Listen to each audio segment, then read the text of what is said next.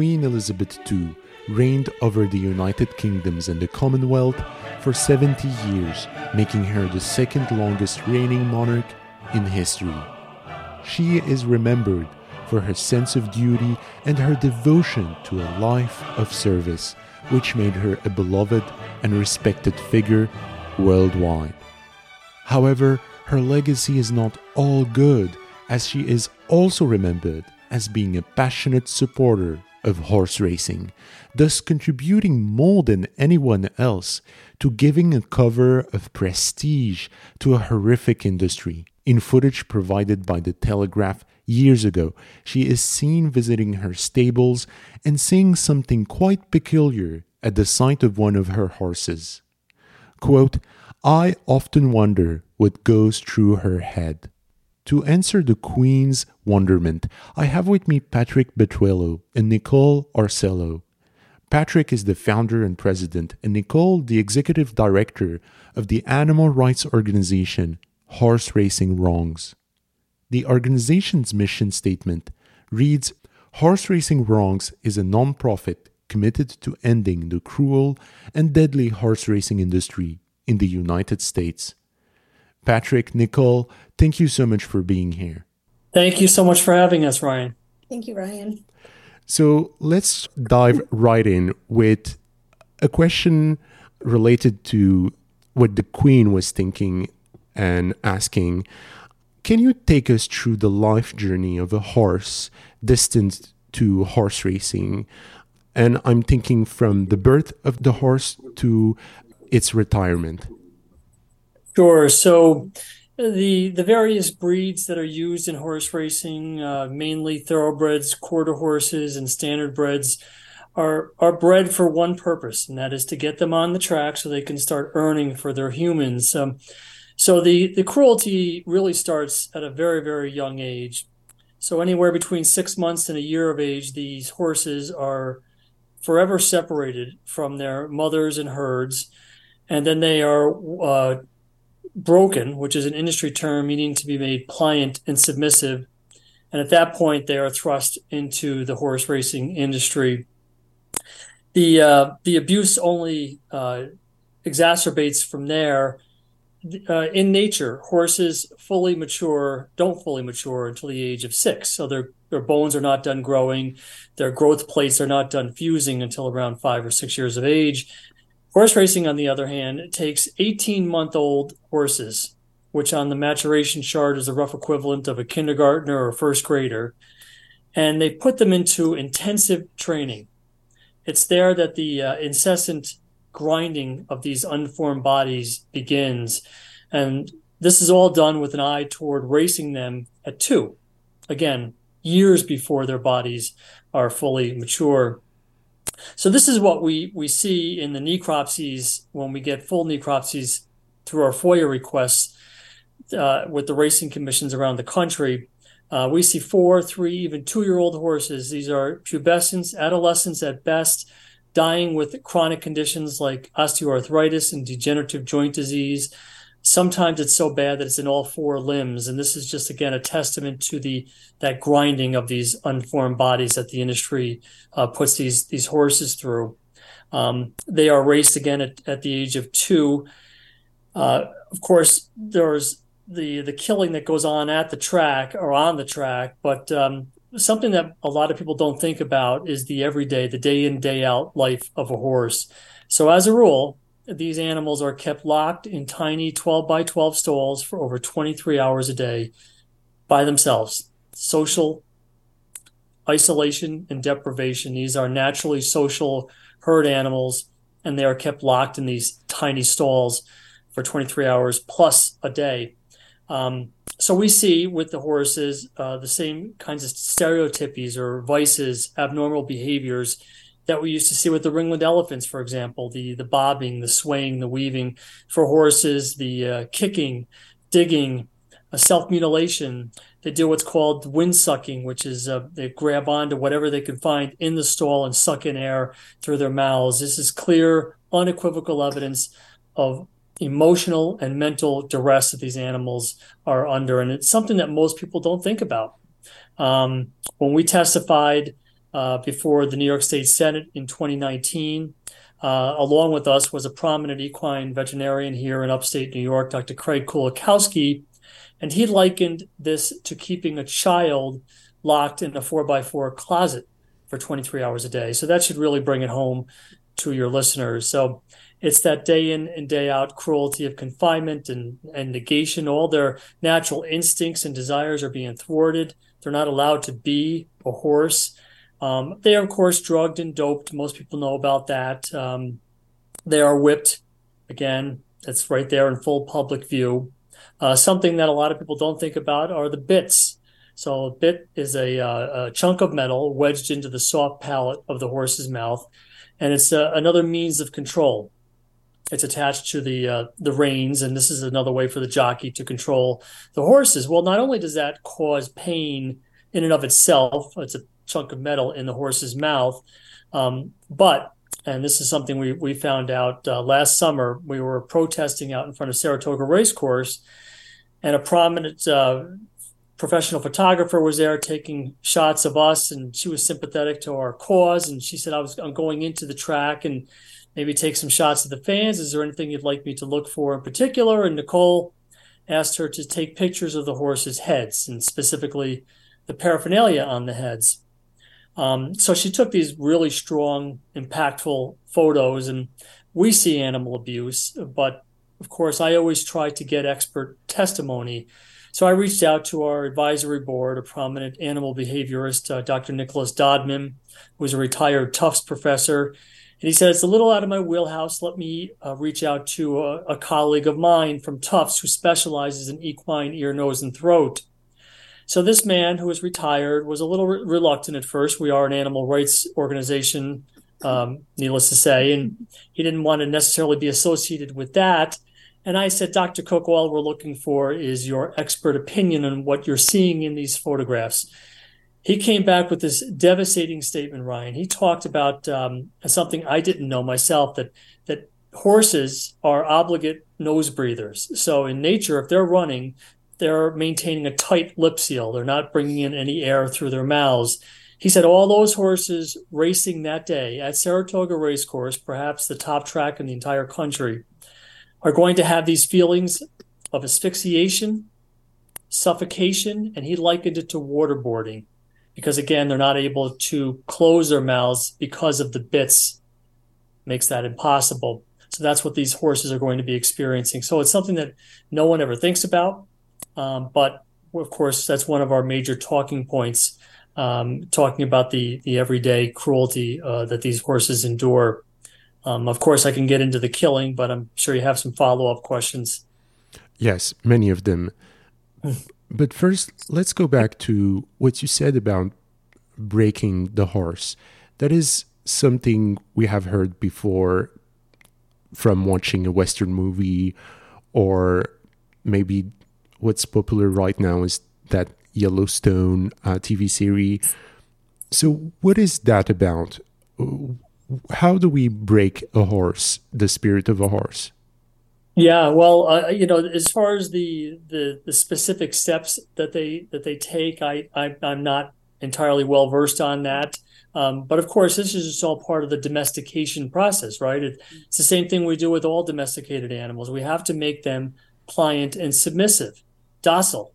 We have to tame them, take away that spirit, take away their autonomy, right? In nature, horses are fully autonomous beings. But of course, that wouldn't work. You have to be able to control them. It's all about control. And so the breaking process, again, and how they go about doing it, it's I'm sure it is cruel in and of itself, but the end result is that you have, well, in theory, a pliant and submissive animal. So then you can go about and do what you want with that animal. But it's not perfect. It's not a perfect system. We see in the race charts, of course, I review the charts every single day, and they're kind of like little box scores for the bettors. But in there are chart notes for each of the horses. And often I'll see, especially with 2-year-olds who are under the whip for the very first time, they were fractious in the gait. They were unruly. They were difficult to load. These are the terms and the phrases that the chart writer will use for some of these horses because the taming process has not been completed at that point. So again, this is just another example of how they take away the horse's autonomy and true nature. And I guess the horses we see on the tracks are like the elite, the tip of the iceberg. That behind every horse we see on the track, there are many others that went through the same horrific training but were not selected as champions. Would that assessment be That's a correct? very, very good point, Ryan. So we we do know how many horses are registered to race each year. So for just thoroughbreds, for example, it's roughly around 18,000 or so. They, in a very telling turn of phrase, they use full crop, the number of new horses coming into the system each year, and indeed it is a crop, right? But we have no idea how many potential racehorses are bred each year. No idea. Of course, there's no tracking going on. They don't want the public to know how many of these animals don't even get that far. And then even if they are registered to race, that doesn't necessarily mean that they're going to end up in a race. Some of them don't make it to the track. So those are the discarded, the throwaways, and for some, it's the slaughterhouse. For others, perhaps an early euthanasia before they even have a chance to live at all. So. Yeah, it's a very, very good point. There are so many untold horses out there that again, it's all about trying to find the next champion, right? And there's about 100 tracks in the U.S. that operate consistently, not all throughout the whole year. And then there's over 100 training tracks. Over 200 actually. Over 200 training tracks. And there's also horse racing at over 100 state and county fairs. So there's a lot of racing. There's a lot of horses in the system, but we can't, like Patrick said, track every single horse. There's just, we get a lot of information, but we can't, obtain all of that information. And who is participating to this economic activity? Can anyone decide to breed a horse and train that horse to become a horse racing champion? And I want to have an idea of who are the people behind the industry and what is the profit that they're making and what drives their ambitions here. Sure. So it's a spectrum. We have at the very top, wealthy individuals, celebrities are involved often. Bill Parcells, a famous football coach, is also a famous thoroughbred owner. There's a lot of money in the Middle East and in Asia. But then all the way down to the other end of the spectrum, we have people who are just living week to week and just trying to eke out a living. So it runs the whole spectrum here. We have some stables have maybe 100 or 100 plus horses. Others will only race maybe a handful of horses at a time. There are what's called syndicates. So for a small buy-in, anyone can own a part of a racehorse. It's something that the industry has tried to promote and market in recent years to try to generate more interest among the public. And that's exactly what they say. Look, for a very small investment, you can be part of the action here, and you can own a share of a racehorse. So it runs the whole gamut. It reminds me of the fur industry. You have on one side this high-end luxury product, and then on the flip side, you have the most horrific exploitation of animal that you can find. And this is the same, situation, the same dynamic here. Mm-hmm. Because when I think about horse racing, I think about the royalty. I think about, the Queen. That's why I chose that introduction. I think about billionaires, and it's something very, luxurious, and that's what inspires me when I think about it. Sure. But the cruelty aspect is very well hidden. So how do you explain the disparity between the image people have of horse racing and the reality of it? I mean, the kind of horrible details that you mentioned are on display for everyone to see, but everyone seems to be blind to what's happening on the track. So how do you explain that? That's an excellent question. It all comes down to marketing. It's brilliant marketing. It's been sold to us as a sport, indeed, the sport of kings, to use your royalty analogy. I grew up in the 70s and 80s. I was a big sports fan. I had favorites in every sport. And I didn't follow horse racing year round, but because it was sold to me as just another sport, I watched Seattle Slew and Affirm going for the Triple Crown. I knew who Secretariat was. I admired Secretariat. I remember when ESPN named him the 35th greatest athlete of the 20th century, right? So that's what we're up against as activists. We need to recondition the public mind.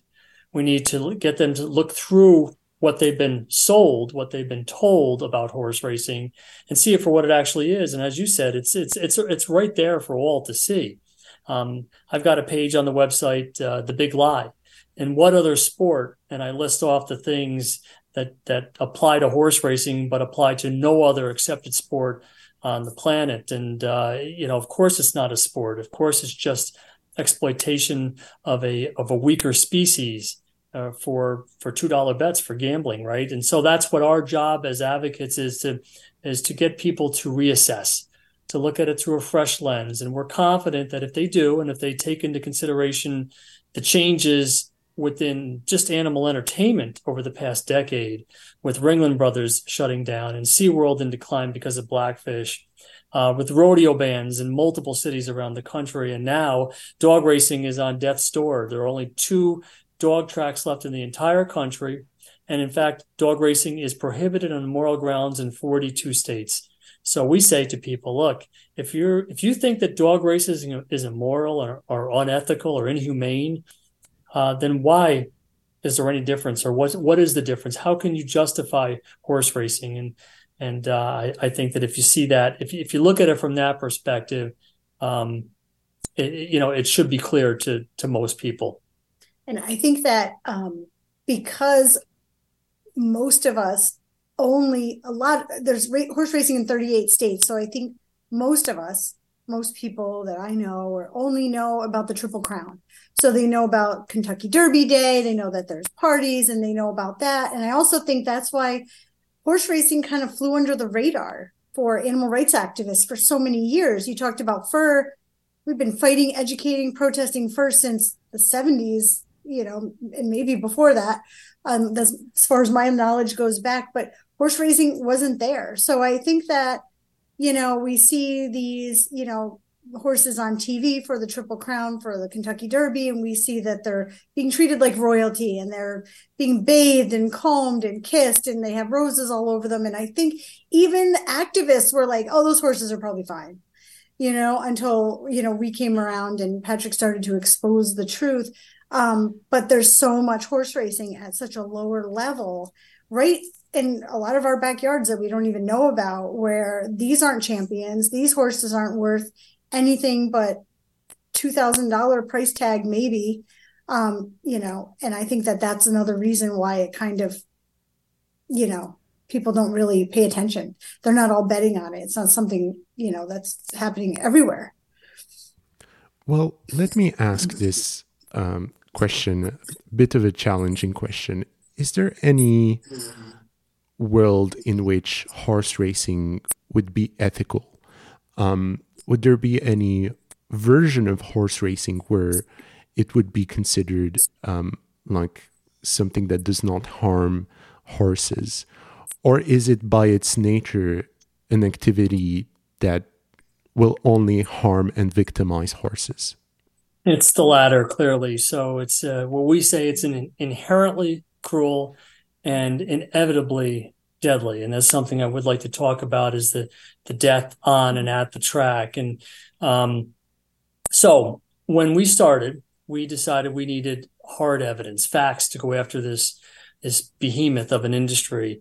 And I started filing FOIA requests with racing commissions immediately, trying to get information on the number of horses, and the details of those deaths around the country. It's something that before we started, no one knew how many horses were dying at American tracks, let alone the circumstances in which they were dying. So since 2014, on our website, we have confirmed and documented almost 10,000 kills, 10,000 names, dates, locations, and details.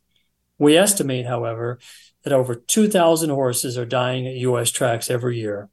Over 2,000, that's roughly 6 horses every day. Imagine that.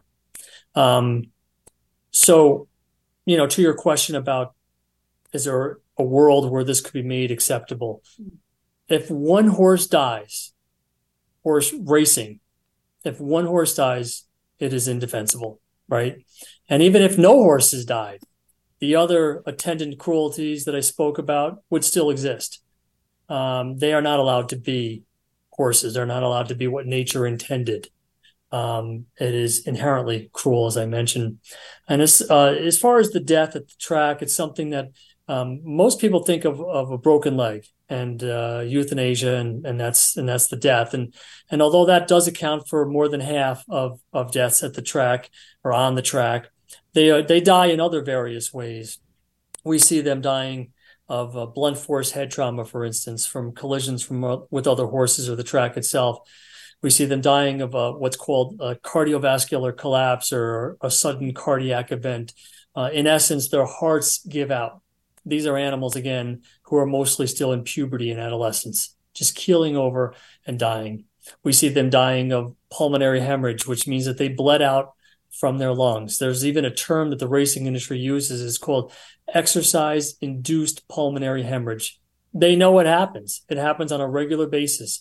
They are racing so hard and so fast that there is a certain amount of bleeding in their lungs, and if that bleeding becomes too much, they will literally bleed out because of it.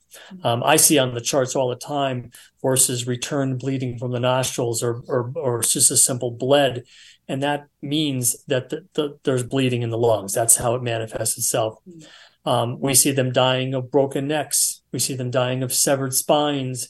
We see them dying of ruptured ligaments. So it's not just the broken legs, but the broken legs alone. If you take some time and read our website, you'll see it's all in the details, right? It's all in the descriptions of those broken legs, and multiple fractures, compound, comminuted, which means it's shattered into many pieces. Open fractures, which means that the bone broke through the skin.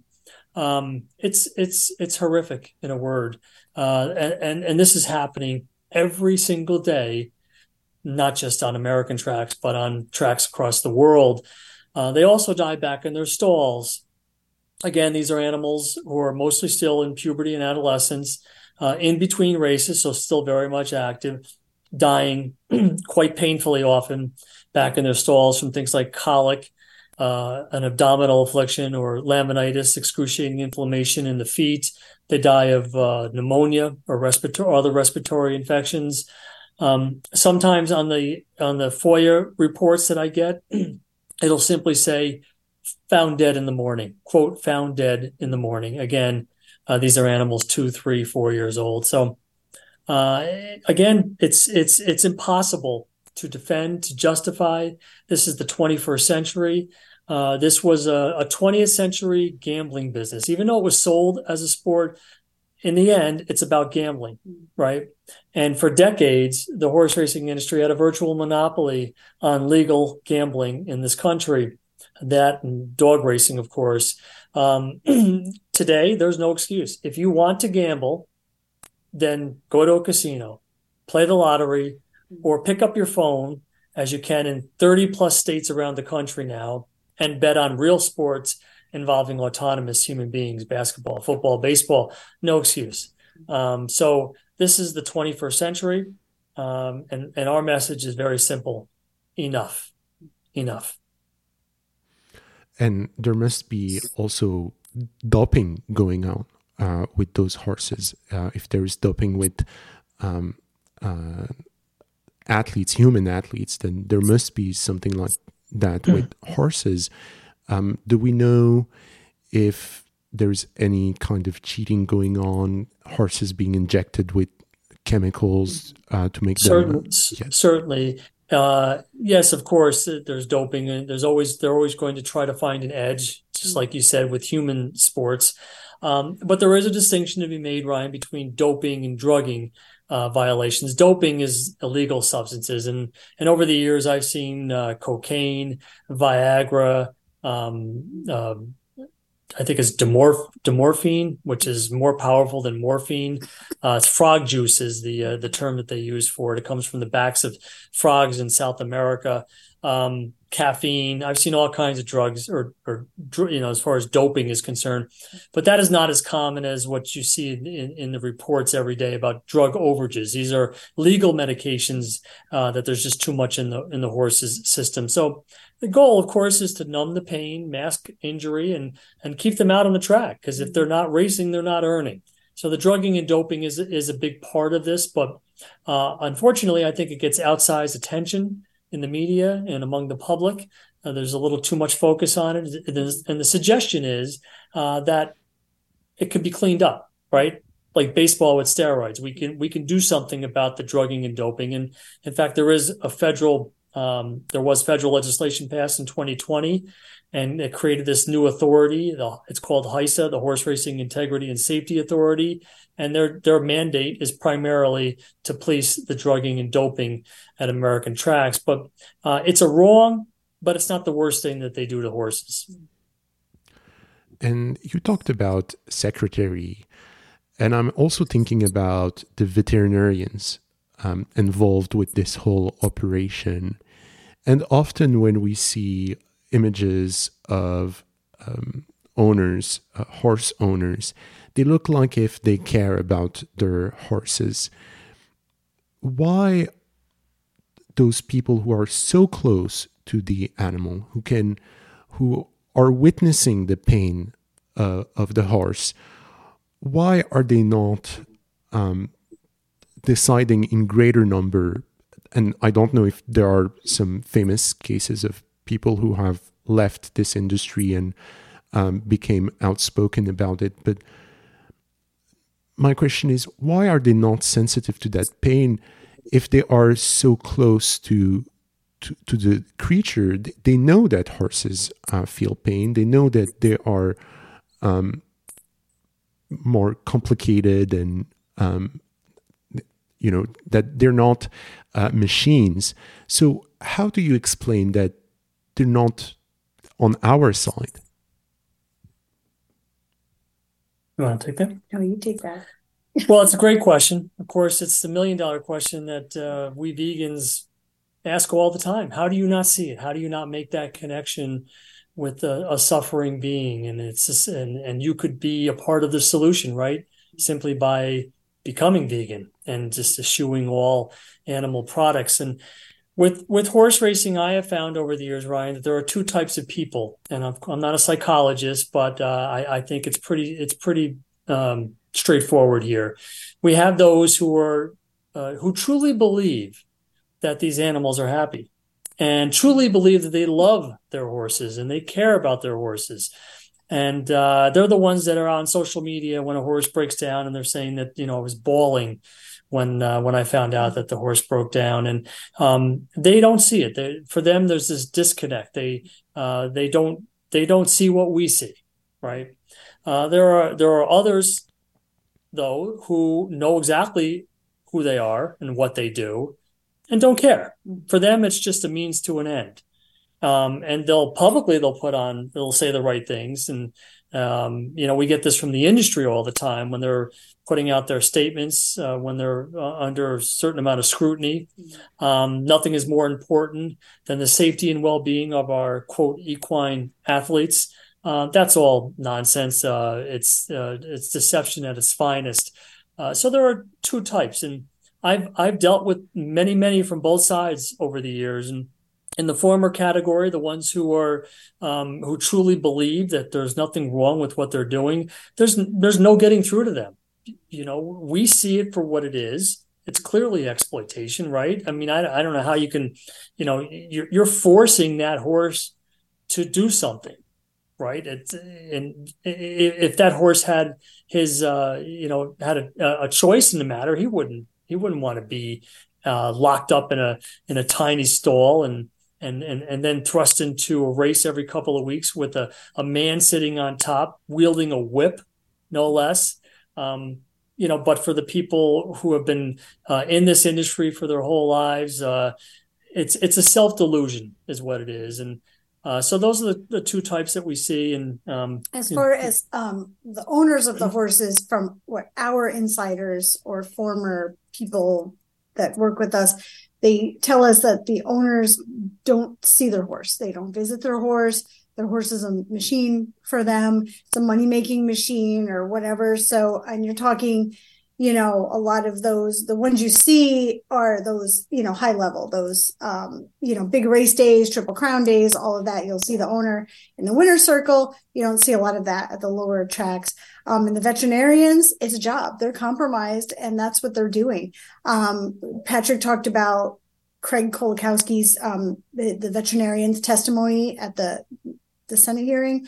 And he did start out, and I think and that can be found on our YouTube, is his testimony. He talked about how he went to the racetrack to be a veterinarian there, and he couldn't do it. He walked away, but so many others, and so he gets it, but the others don't. The others, for them, it's just it's a revenue stream. Yeah, it's a job. What the trainers want. Right. The trainers want injections. They they work together. There's private vets, there's track vets. They're just part of the industry. So they're going to do what they do.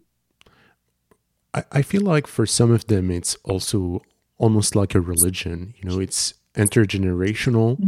It's a family tradition. True. And when they talk about horse racing, it's almost like their spirituality or something. And they will have, sculptures of horses everywhere, and they're very proud of it. But they're the bad guys. Yeah. I think that they see horses as like this sexy, spiritual being, but they care about how the horse makes them feel, not about how the horse feels ever. The horse makes them feel good. They love seeing the beauty of the horse, makes them feel good, but they're not seeing and like you say, for the tradition, well, my father did this, my grandfather did this, and his father did this, and we've raised horses forever. And, and I think they know at their core somewhere, hopefully, that these horses belong together and they shouldn't be, created for suffering, but they don't see that, I'm sure. I want to talk about the gambling aspect of it, because that makes the whole issue even more infuriating. It's an issue I found. I'm very passionate about the whole issue of gambling because, first of all, it's something run by the state. Also, it is at the center of our most pressing issues of social inequality. Who is the biggest clientele of the gambling, the lottery, the betting world? It's minorities. It's low-income people who are trapped in a addiction mind frame, in the addiction sickness. And I've heard of one person who was addicted to gambling on the horse tracks. And, it's the stories you've heard before, missing the birthdays, asking for money from their family members. It's misery,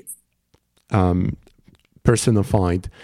And I wonder, who are the people, who are the consumers of the show of horse racing? I guess there's this part of them is the people who are addicted to gambling, the people who this industry is preying on.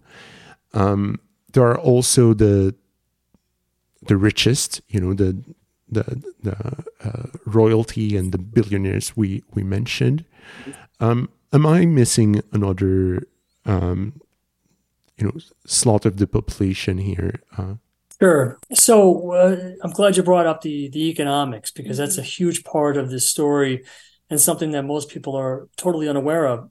Horse racing in America is largely being propped up by taxpayer subsidies.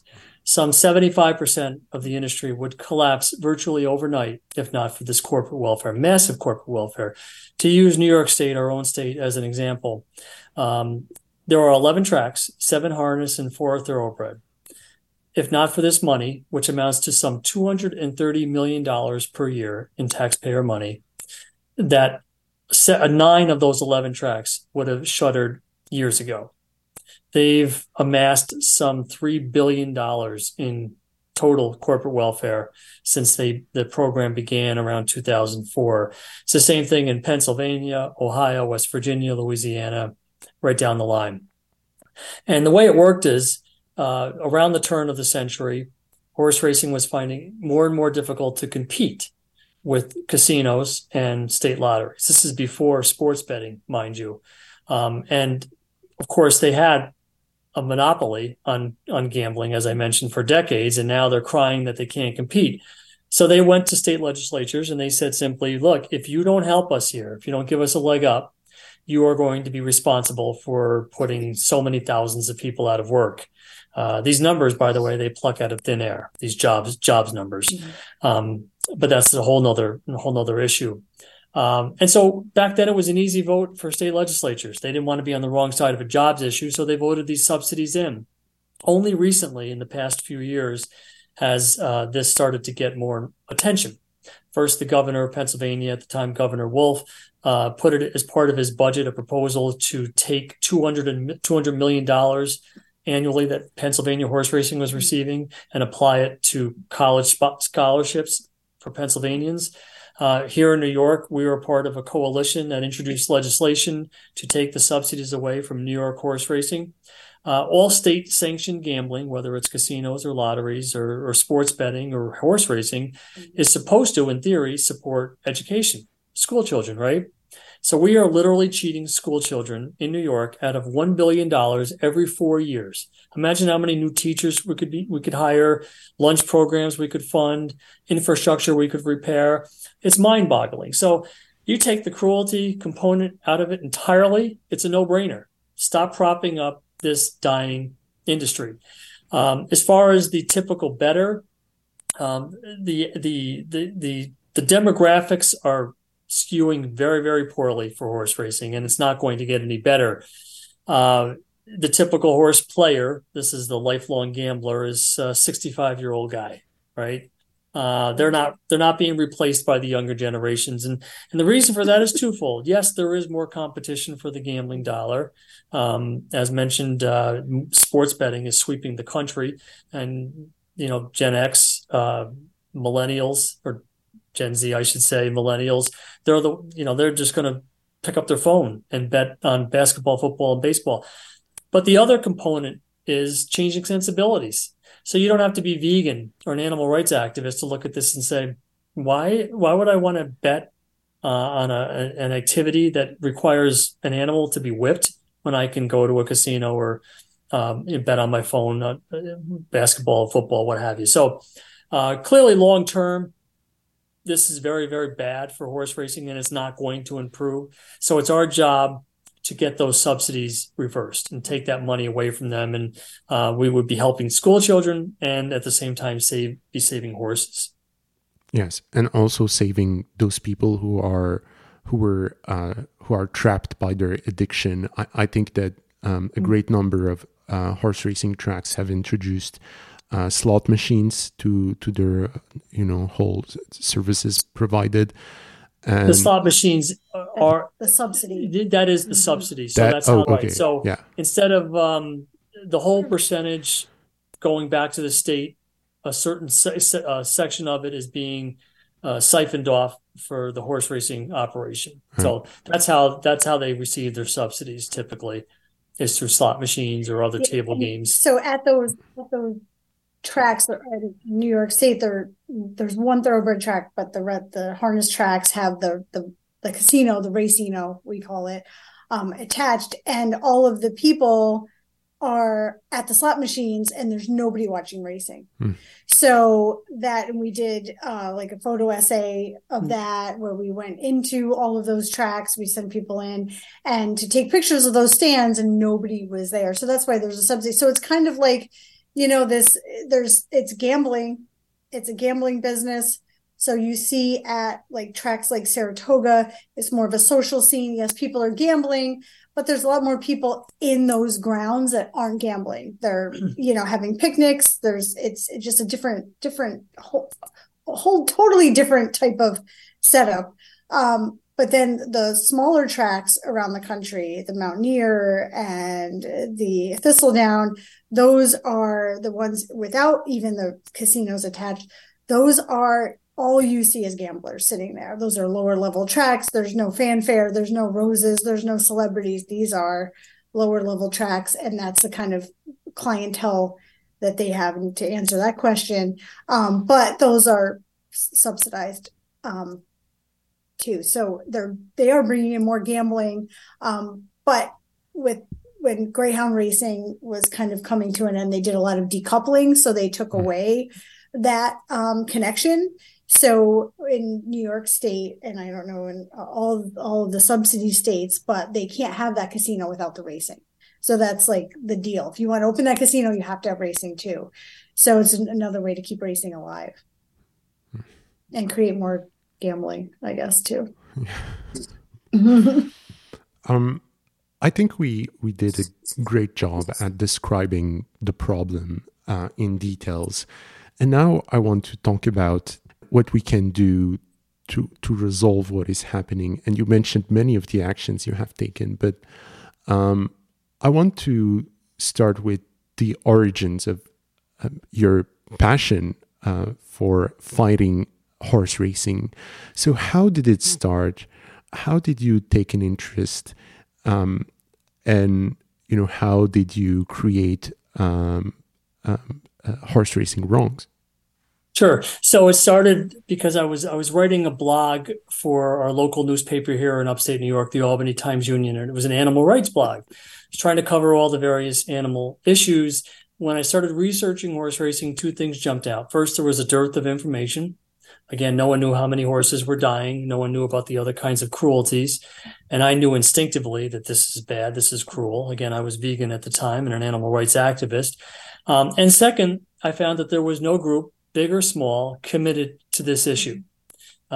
We had protesters, as Nicole mentioned, in front of Ringling Brothers for going back decades. There were fur, groups dedicated to fur and factory farming and animal testing. Dog racing had grade 2K. Horse racing, there was nothing in this country. So I saw a big void in the animal rights community and decided I was going to try to fill it. I didn't know anything about horses because I didn't grow up with horses. The only thing I knew about horse racing was as a sports fan growing up. So I really had to immerse myself in the issue and had to learn very quickly about horses and horse racing. So that's how it began. And then I came along. Yeah. And I went to my first protest and fell in love with protesting. So as Patrick was, gathering this information and putting this data together, I was like, okay, we need to start protesting. And then we started, because we live near Saratoga, and I went there as a child every year with my parents, and as an adult until I went vegetarian. I was like, there's animals here. I probably shouldn't be here anymore. But I didn't know why until Patrick and I started working together. And then I found all of these activists, local vegans and people that weren't vegan. They hated the track, and now they're learning why they shouldn't go, why they hate it, or more reasons to hate it. And then they started coming too. So then I, said, okay, we need to do this across the country, and then, be able to have posters and signs and guidance and take everything that we've learned protesting at one of the biggest tracks, the oldest tracks in the country, and help people all over the country, help activists. And Nicole has really taken the organization to a whole new level. We are national, obviously, and we've sponsored protests in over 20 states, over 25 tracks, I believe. We've had over 70 protests across the country this year. Just this year, yeah. And, she's being a little bit humble here, but when we started at Saratoga, when Nicole started with the protests, organizing protests, we had maybe 10 people. There was 5 people. 5 in the first year. I drove home crying because the people were so mean. Yeah, before COVID, and this is not a major metropolitan area. Albany's the capital, but it's not New York City by any stretch. Before COVID, we were drawing 100 protesters for the Travers Stakes, which is the big race at Saratoga each August. 100 and 75 every weekend. We actually, and Nicole with some help from city activists in New York, we mobilized 150 for the Belmont Stakes back in 2018 or 19. COVID obviously has put a crimp on some of this. I think we've found, not just with us, that it's more difficult to get people to come out, but we still draw, and we still have a real dedicated, passionate group, not just locally, but around the country. And it's all because of Nicole's hard work. What else? I was going to say something else and you embarrassed me. Back to that, we had 5 at our first one, and then I cried and went home, and then I said, we're going back. And then we had 20, and then we just kept building. But the most important thing, and what I like to tell every vegan that's listening or at home, you have to be a voice for the animals every single day. It's not enough just to be vegan. Right. And I think a lot of us say, well, I'm vegan, so I'm saving X amount of number of animals, but that's all you're saving. You need to save more. And those are the kinds of people who are content to share recipes and talk about restaurant offerings, and hey, that's all fine. But please make you have to take the next step, right? Because the animals, as Nicole said, desperately need us, and we feel that if you think back in our history, every great social justice movement has started in the streets, right? With protest, whether it's gender rights, sexual orientation, civil rights, obviously, right down the line. So animal rights is no different. You have to voice your outrage. You have to let the average person know there's something wrong here.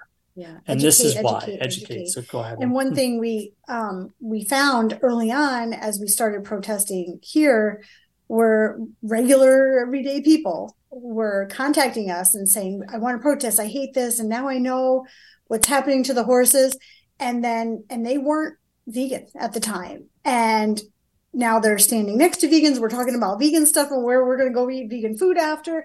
And they became vegan. So as we go through, I go through on social media and things. I'm like, that person wasn't vegan when we met them, and now they are, and their whole family's vegan. And it's just kind of, when you bring the attention to the suffering of one animal to people, then they kind of go home and they say, oh, what am I eating? I'm eating an animal. So you start really bringing that in. So it's satisfying in that way too, I think, for us. We always think we're not doing enough for animals every day, even though we're doing things every day, but we think we're not doing enough for maybe chickens and cows and pigs and things like that every day. We're both vegan for a long time, but that was part of it too.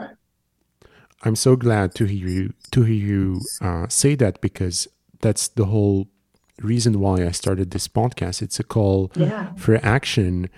So Nicole, you mentioned how you were crying because of some people, I guess, that were against your protests. What kind of opposition did you have and still have against your initiative? I don't know if I understand the question. Well, what, like pushback? Pushback? Pushback, yes. Pushback. So, that was, okay, that was a long time ago. So we were overpowered. So the corner we were standing on, the 5 of us or 6 of us, I think it was 5, there's a stoplight and they have a traffic, I don't know, someone who crosses people. I don't know what let me preface but anyway. So it's really important to know that for people who don't understand horse racing, Saratoga is one of a handful of tracks. We're talking over, about 100 tracks nationally. Only a handful are true draws that truly are self-sufficient, popular destinations, and Saratoga is one of them. So it just happens to be in our backyard. So when Nicole talks about the masses of people coming across the street, you have to understand if you go to some of these average tracks around the country, you don't see these kinds of people there. They're not there for socialization. Right. But there was a lot of people, so there's only a few of us standing on the corner. We were across the street, so they were just kind of yelling at us like, "You don't know what you're talking about," and stuff like that. And so it was hard because, and I've done, I did all kinds of protests for Free Friday, and I did, all the different circuses and everything like that. So that was just tough because I wasn't ready. I wasn't ready for this, but it was a learning experience. So then, as we just kept going. It depends on how we're protesting, I feel like. We usually send out leafleters to talk to people. We set up a camera. You can see that on our YouTube. We set up a camera and interviewed people. They didn't know who we were, but just asking them like why they're here, and did they know that horses are dying, and did they know about the cruelty? So that was good. So we get, people they tell you to get a job, it's the same old, stories, get a life, get a job and all that. But no matter what people say, to us, it's like sticks and stones, right? We're never going to suffer as much as the horses. So I always tell everyone, even when I'm asking people to call up the governor's office or call their legislator, just tell yourself it's for the horses, and it just flows out. It's so much easier. So I think we do get a lot of, there's a lot of people that say things, and I think Nicole is she's got a great line that she uses. Look, in any human activity, there's always going to be, human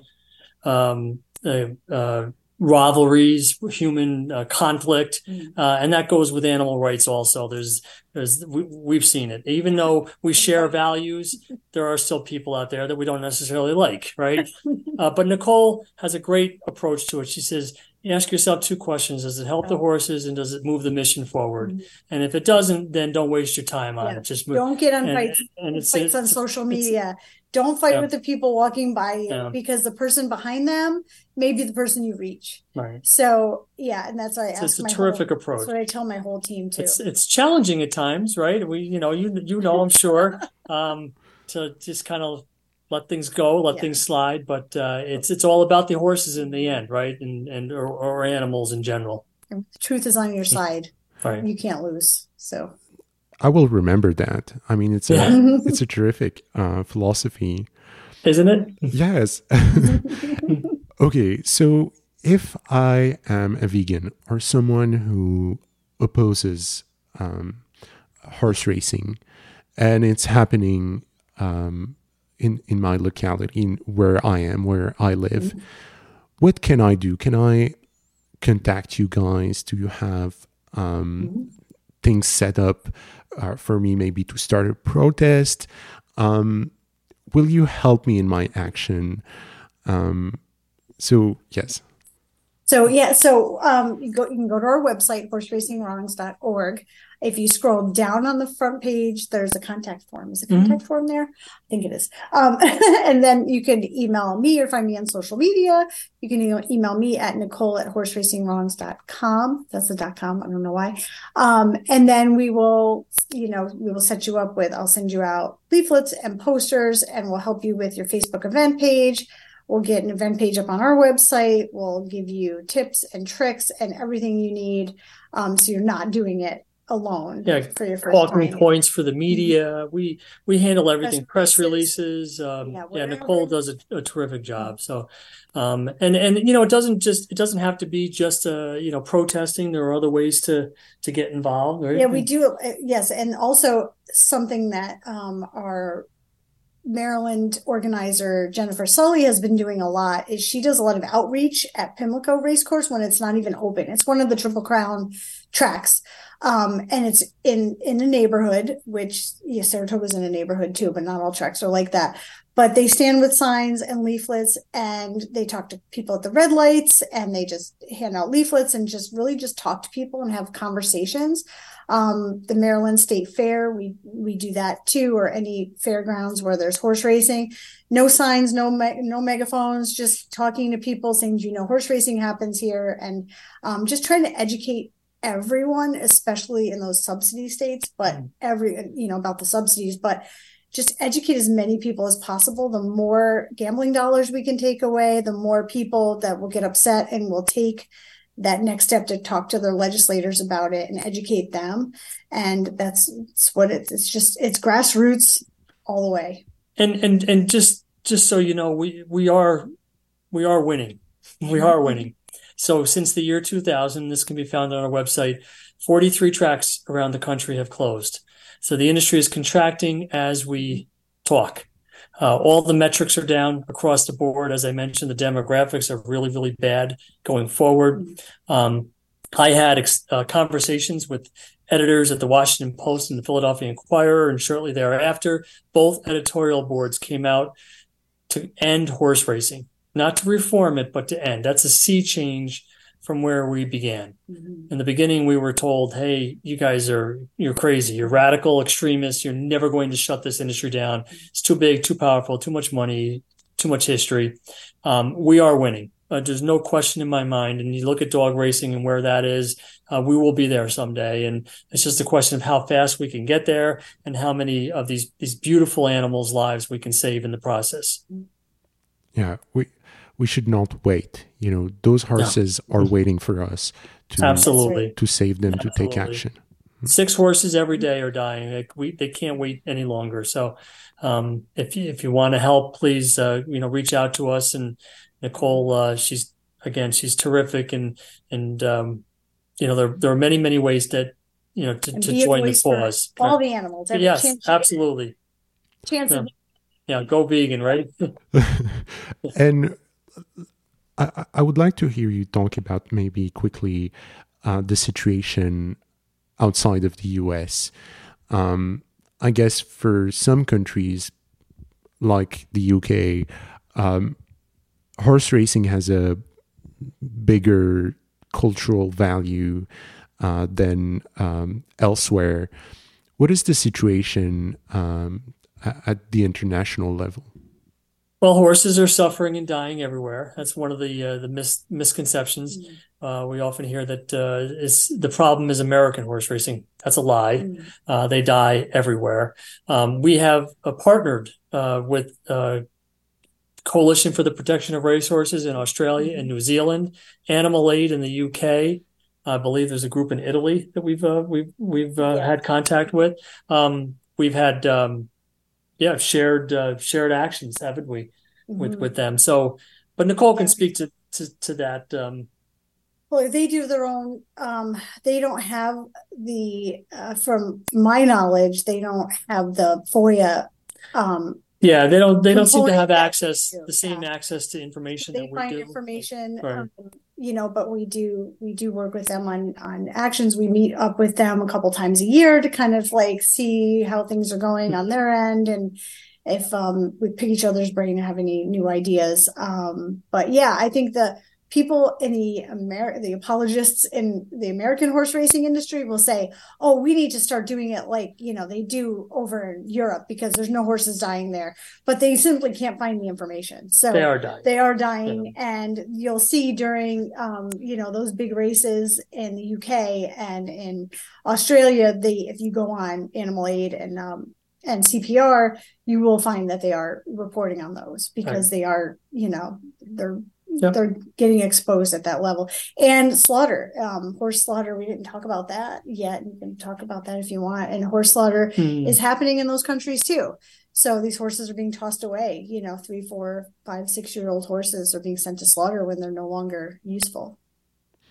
Yes, I guess they're not profitable to keep alive anymore. That's the right. That's how people think about it. In short, it's horse racing's retirement program is a slaughterhouse. We estimate that more than half of spent or simply no longer wanted racehorses end up in what can only be described as equine hell. These are prey animals, flight animals, and when they get into these slaughterhouses after being trucked, sometimes 28 to 36 hours without food, water, or rest.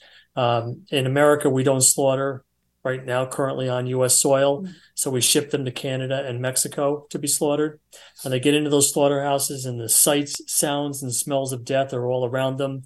Of course, all slaughter is horrific, but for these flight animals, it's even more so, if you can imagine, because they are desperately trying to escape, and often that shot that's supposed to render them unconscious or to outright kill them, that takes multiple tries because the animals are flailing about. There's undercover video from Canada depicting just that. And then, of course, they are shackled and hung upside down and slashed through their carotid artery, bled out, and butchered for their meat. And so the bottom line is it's one final profit on these horses' heads. There's not enough space or money to take care of all the animals that they're producing every year. And so this is what happens. That's the end result. We're talking multiple thousands annually of former American racehorses, again, landing in equine hell at the end of their so-called careers. Horses being live exported to Asia for human consumption, just like all of the horses. Unfortunately, there's a demand for horse meat in Europe and Asia, and if there's a demand, they're going to find a way to meet that demand. And we find it as Americans, and obviously we're vegan, but just speaking for the average American, it's horse meat is taboo, right? Right, but in other countries, it's the same as eating cows or pigs. So, that's the bottom line with these animals who are given these whimsical names and once cheered on to end in this misery. Horrible. Yeah, they need to maximize the revenues at any cost. They don't care about the cruelty they inflict on animals. They don't care about creating addiction in their locals and destroying the economy. There is no redeeming quality to this industry. Not at all. Back to your question about the owners and veterinarians. I mean, that just explains it. They're just a cog in the machine. They're just, a moneymaker. And then when they're done, they just move on to the next course up. I mean, think about this, Ryan. So, I mentioned earlier and the big lie, and go through what other sport does this happen? Imagine an athlete, a human athlete, dying in a basketball game or a football game. Not only would that shock the whole country, but obviously the game would end, right? Not in horse racing. They get that dead animal off the track. Yep. And the entertainment goes on. The next race, next horse up. Imagine that. So it's obscene. There's no other words to use. It's obscene to call horse racing a sport. And speaking of deaths, we hear about that often from the apologists that, human athletes suffer injuries. Horse racing kills as many in one single day, than the 4 major professional sports leagues in this country have in their collective 400 plus year history. In one day, horse racing kills more than, I think, 3 basketball, football, baseball, and hockey.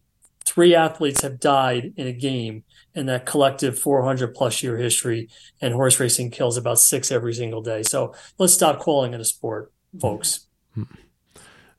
Yeah, the more I think about it, and the more truly it looks like a symbol of animal exploitation. The cheering, the obscenity that is visible to all but invisible, the dying in the tracks, like you said, and continuing the show at any cost. I mean, the closest thing to that would be the corrida in Spain, I guess. Yes. Yep. Full public display, right? And I talk about that when we're whipping. Imagine So if you saw someone whipping his dog in the park, you would call 911, and that person would be arrested on the spot in many states for a felony, animal cruelty. And yet at the racetrack, it's part of the tradition. And it goes on in full public view. And let's make no mistake, whipping hurts horses. It hurts horses. And I've got quotes on the website from people in the industry. Of course it hurts horses. And they're whipping the horses the most at the moment the people are cheering. Right. They want their horse to win, the ticket they have in their hand, and they're cheering. And that's when most of the whipping is happening, those last couple seconds before the horses cross the finish line. Right.